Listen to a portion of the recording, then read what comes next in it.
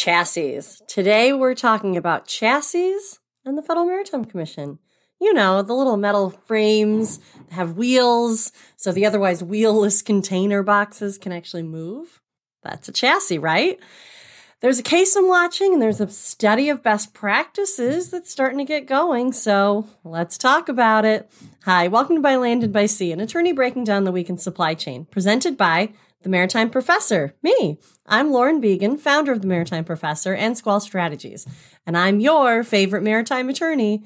Join me every week as we walk through both ocean transport and surface transport topics in the wild world of supply chain. As always, the guidance here is general and for educational purposes only. It should not be construed to be legal advice, and there is no attorney-client privilege created by this video.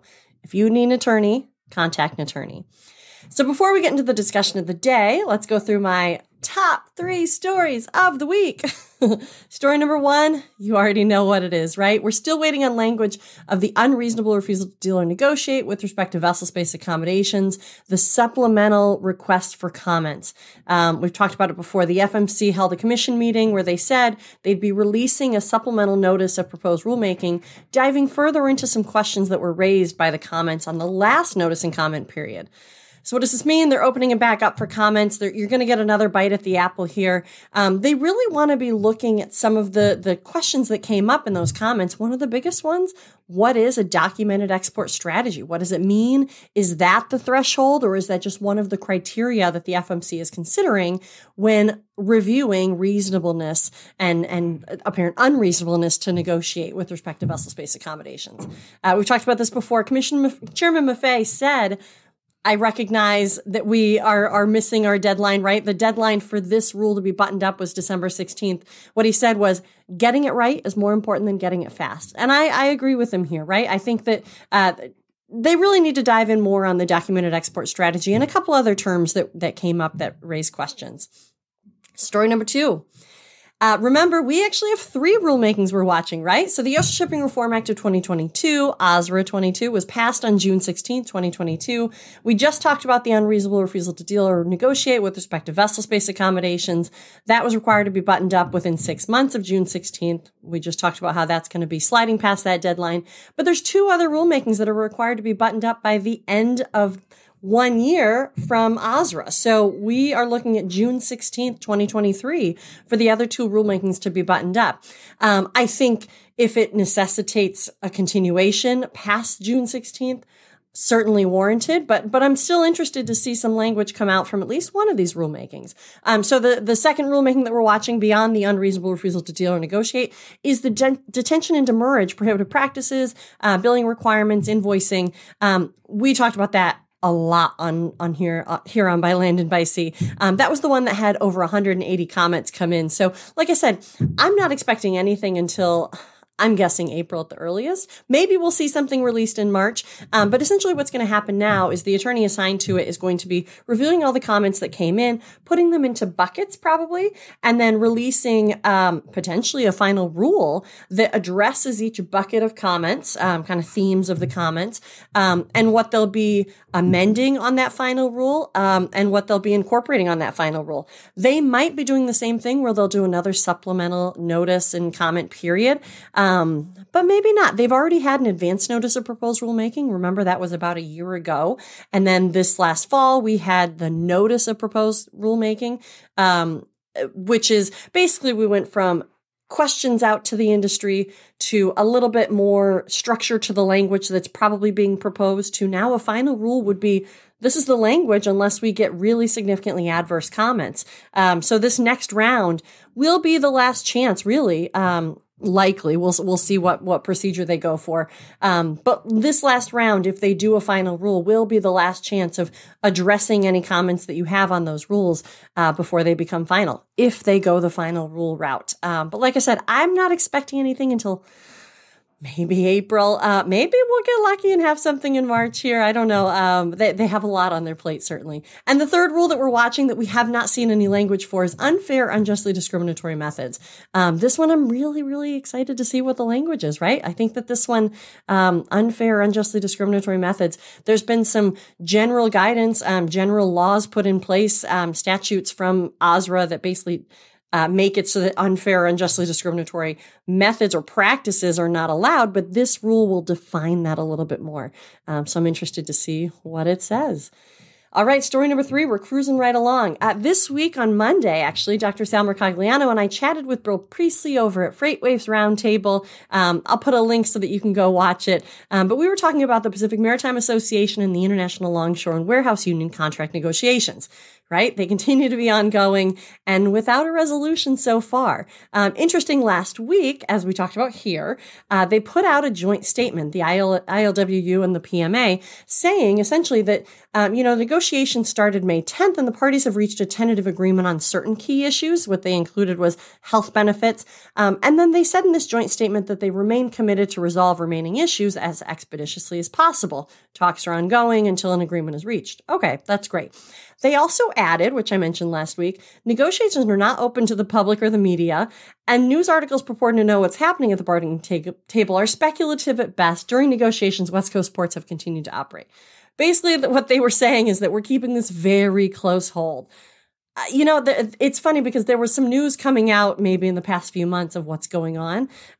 It's still hard to say if I don't know. I'm hesitant to think that no information is getting out, but also I understand what they're saying that, be careful of the news that you're getting. But a little bit of good news, and with that qualifier, a little bit of good news. I trust Dr. Sal Mercogliano on his reporting and on his intel, and he put out on Twitter last night that he's hearing that they may have actually reached an agreement on manning and automation at a key terminal in Long Beach. If so, that would be great. Automation certainly remains a big ticket item in their discussions in general, as well as jurisdictional issues that I'd previously heard, but like we just heard, who knows what's been accurate over the past few months. But like their joint statement said, take all news with a grain of salt. So we'll see, but that would be so great. If some of the automation issues, could get buttoned up. Luckily there haven't been many disruptions to service that we've seen. But the longer this continues, the more uncertainty remains for the West Coast ports and terminals. And business doesn't love uncertainty, right? So let's hope this gets buttoned up soon. All right, so moving on, let's get into the meat and potatoes of the day here. So we've been talking a lot about alliances recently, and we did a mini refresher on alliances in the formation, but I wanted to kind of change gears a bit to a lesser reported area of the Ocean Shipping Reform Act and kind of associated pending cases before the commission. So we've talked about a chassis case a little bit.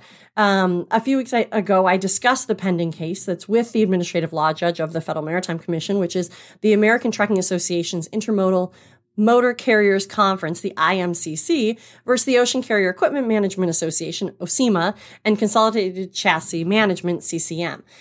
So before we go too far, I talked about this when I brought this up before. I want to remind everyone that this is not legal advice. Rather, this is for educational purposes. But most importantly here, this case is still pending, very much still pending. So don't rely on this content or interim decisions just yet. This is still very much in motion, despite some of the reporting calling this a win. It's not a win because this initial decision out of the Administrative Law Judge's office is not final yet. There's a certain amount of time that has to expire before finality for this decision is made. We're not there yet. So this is very much still in the works. So don't rely on any of this just yet. And in general, like I said, this is all educational anyways. So what's happening? So this is in front of the Administrative Law Judge of the Federal Maritime Commission, and she issued an initial decision partially granting summary decision. So partially granting a final decision here. But like I said, it's not final. It's an initial decision. This isn't final yet, and exceptions or appeals are very much expected to be filed here, which would continue the case, right? That would continue the discussion. Also, the Federal Maritime Commission has the ability to, it's called sua sponte review, which is where they would pull the case as a full commission and review it as well. Given that this is such a large issue, if exceptions aren't filed, which I'm sure that they will be, I can imagine that the FMC might pull it just to have a look at it as well. Okay, so what's happening? So what is actually happening in this case? So the IMCC filed a complaint at the Federal Maritime Commission. It was actually August 2020 against OSEMA, CCM, the two named respondents that we talked about, and actually 11 ocean carriers, alleging violations of the Shipping Act, alleging, among other things, that they have adopted and imposed unjust and unreasonable regulations and engaged in unjust and unreasonable practices by requiring the use of OSEMA member default chassis providers and denying motor carriers the right to select the chassis provider for merchant haulage movements. So essentially, kind of what they're getting at here is exclusivity, right? So they're saying it's unjust and unreasonable that they have to go with these default chassis providers. So the FMC administrative law judge provided a little bit of background from an FMC report previously released from Commissioner Carl Bensel. The report was the assessment of PRC's control of container and intermodal chassis manufacturing. Basically, she gives just kind of a little bit of background on chassis generally, saying, it's a metal frame that has wheels on it, and it allows the box to move. But then she also quotes from the report itself, and I'll do the same here. Chassis are the wheels of the supply chain. Prior to 2005, intermodal chassis were typically owned and operated by the ocean carriers, which allowed carriers to more accurately deploy sufficient chassis resources to cover intermodal shipping needs. When the carriers made the decision to disinvest in chassis because of increasing concerns about safety and the imposition of regulatory requirements for safe management of chassis, it created another coordinating point in the supply chain, the intermodal equipment provider. Continuing on with this report, while the approach has worked and injected higher levels of safety and maintenance in chassis operations, there have been other challenges as well. If chassis are not available, then containers do not move. By removing or delaying the use of one component of operational equipment, the entire supply chain will slow down. Movements from marine terminals to inland and destination points in the interior are heavily reliant on chassis for intermodal trucking services. So that's the section that she quoted out from the report, just kind of giving a lay of the land, right? So the FMC's administrative law judge also addressed the Ocean Shipping Reform Act's mandated study of chassis that we're going to be covering in just a minute here. But what she talked about is, what she put in her report is best practices for chassis pools were addressed in the OSRA 2022. The new law requires the Commission, the FMC, to enter into an agreement to carry out, quoting, carry out a study and develop best practices for on-terminal or near-terminal chassis pools that provide service to marine terminal operators, motor carriers, railroads, and other stakeholders that use the chassis pools with the goal of optimizing supply chain efficiency and effectiveness. The Transportation Research Board shall, and this is all from OSRA, the Transportation Research Board shall take into consideration practical obstacles to the implementation of chassis pools and potential solutions to those obstacles, and address the relevant communication practices, information sharing, and knowledge management. So on October 3rd, 2002, the FMC announced that it had awarded a contract to the National Academies of Science Transportation Research Board to conduct a study examining intermodal chassis pools and to provide recommendations on best practices for their management. So the ALJ is kind of outlining the world of chassis are starting to become something that people are paying attention to. More on that in a minute, but we will be talking about that study. So back to the case. The administrative law judge says this proceeding raises the issue of whether current chassis practices by respondents violate the Shipping Act. This decision does not address the broader questions involved in determining best practices for chassis pools. So she's distinguishing here. Look, the complainants are talking about this exclusivity, whether current chassis practices violate the Shipping Act. We're not talking about best practice for chassis. She's keeping herself in a lane. The administrative law judge goes on to say, as an overview, relying primarily on commission case law regarding exclusive agreements, the decision finds that preferred agreements, where a default chassis provider is selected but not required, are not necessarily unreasonable, but that exclusive agreements, which prevent motor carriers from using the chassis provider of their choice for merchant haulage, are unreasonable and violate the Shipping Act. So she's saying preferential agreements where default chassis providers are selected but not required may be fine or not, as she says, not necessarily unreasonable, but it's the exclusivity which prevent motor carriers from using the chassis provider. That's the part that she's saying is unreasonable and violates the Shipping Act in this initial decision that is not final yet. But it's interesting that she's putting it out there. So she continues, in addition, the Commission has the authority to prevent regulated entities from withdrawing from interoperable pools, where multiple IUPs contribute chassis. And although additional proceedings will be needed to determine any markets where this is appropriate, the parties are given an opportunity to appeal this decision as a whole prior to determining next steps, including final briefing on the remaining issues in these 4 regions and discovery regarding other geographic regions. So the complainant was only looking at certain geographic regions, as we're about to cover.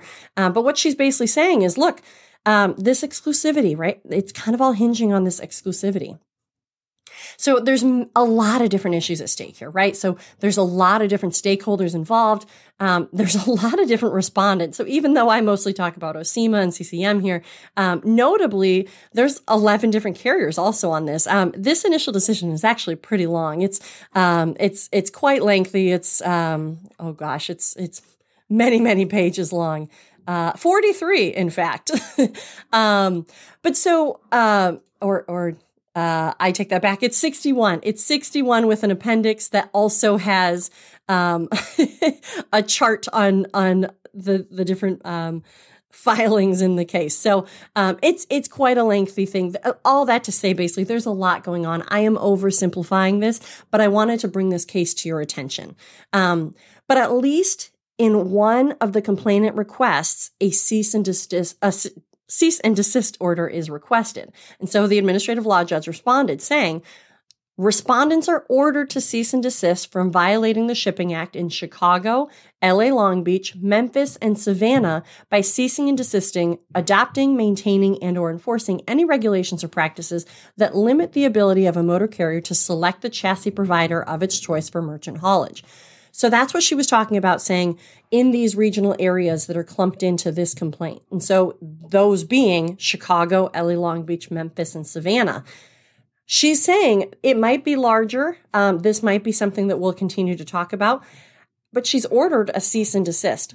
Again, this is not final yet. This is still very much in motion, but for her to come out and say that this is a final, or this is her initial decision, this is her decision, it kind of shows that, look, at the FMC, according to this administrative law judge, is not going to be very tolerant of exclusivity where it's inhibiting the ability of choice. Essentially the ALJ is saying exactly that, right? That exclusive agreements between ocean carriers and chassis providers, according to the administrative law judge, violate the U.S. Shipping Act when the motor carrier is not able to use the chassis provider of their own choosing. This was also covered in a FreightWaves article right after this administrative law judge initial decision came out. Like I said, it's all kind of hinging on this exclusivity, and it's this inability of choice, right? So remember that the Federal Maritime Commission is all about the fair and efficient movement of goods. So if they're finding that something is counterproductive to the fair and efficient movement of goods, like metal frames with wheels not be available for the movement of the boxes, they're likely going to take a closer look and potentially move against the impediment. You can't have a box just being slid down the street, right? You need it to be on a chassis. It's a very critical point of movement of these goods. But as the administrative law judge warned, this is not final unless not reviewed or exceptions are not filed. And sure enough, it looks like exceptions are going to be filed. There was a request for an extension of time for filing, which ultimately resulted in a 7-day grant of extension of time. So it looks like we'll have exceptions, the appeal to this case by March 7th, which is only a few days away, which is 22 days of the original requirement of the initial decision being issued, and then an additional 7 days, which was the extension. So it was initially 22 days to file exceptions. They were granted an additional 7 days, and then the response was also granted an additional 7 days.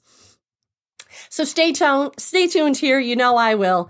So what about the best practices report? So as the administrative law judge explained in her initial decision that I previously highlighted, where she was talking about this study, the National Academies of Science is the lead of the study on best practices of chassis pools directed by the Ocean Shipping Reform Act. There's a committee of 10 independent experts on this study. They're academics, they're consultants, and they're institutes. They kind of represent all those different areas. The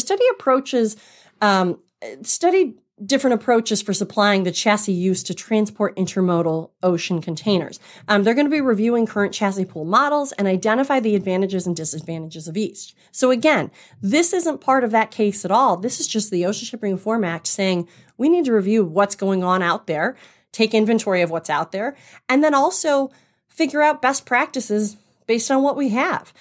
This study is also going to be considering whether the models have aligned incentives in ownership, management, repair, and provisioning that lead to supply chain efficiency. And notably, they're going to be evaluating the potential for efficiency-enhancing communications, information sharing, and knowledge management practices across chassis pool models. The first open meeting actually happened just this week. It included the Federal Maritime Commission, the FMCSA, International Trade Administration, Institute of International Container Lessors, North American Chassis Pool Cooperative, Direct Chassis Link, Track Intermodal, and FlexiVan Leasing. In the actual website reporting of the TRB, it kind of outlines what their mission is. Again, they had a couple closed session meetings at the very beginning, I think probably getting the members acclimated and trying to kind of figure out where the direction is that they want to take this study. But what they have on their website is a committee will study approaches for supplying the chassis used by motor carriers, railroads, and marine terminal operators to transport intermodal containers, and will identify the circumstances under which individual models for provisioning chassis are optimized for the efficient functioning of the supply chain, including best practices from each model that can further increase efficiency. So there's a lot of attention on chassis, right? I'm going to keep watching all of this and let you know of any developments as they happen. Again, today, that case is still very much pending. Do not rely on that. But it's interesting, right? That they are kind of moving toward, exclusivity. There can be preferential, but the exclusivity is just not really going to fly according to these early indications from the administrative law judge. So as always, the guidance here is general and for educational purposes. It should not be construed to be legal advice directly related to your matter. If you need an attorney, contact an attorney. But if you have specific legal questions, feel free to reach out to me at my legal company, Squall Strategies. Otherwise, for the non-legal questions, the e-learning, and general industry information and insights, come find me at the Maritime Professor. If you like these videos, let me know. Comment, like, and share. If you want to listen to these episodes on demand, or if you missed any previous episodes, check out the podcast By Land and by Sea. If you prefer to see the video, they live on my YouTube page, By Land and by Sea, presented by the Maritime Professor. While you're at it, check out the website, maritimeprofessor.com. So until next week, this is Lauren Began, the Maritime Professor, and you've just listened to By Land and by Sea. See you next time.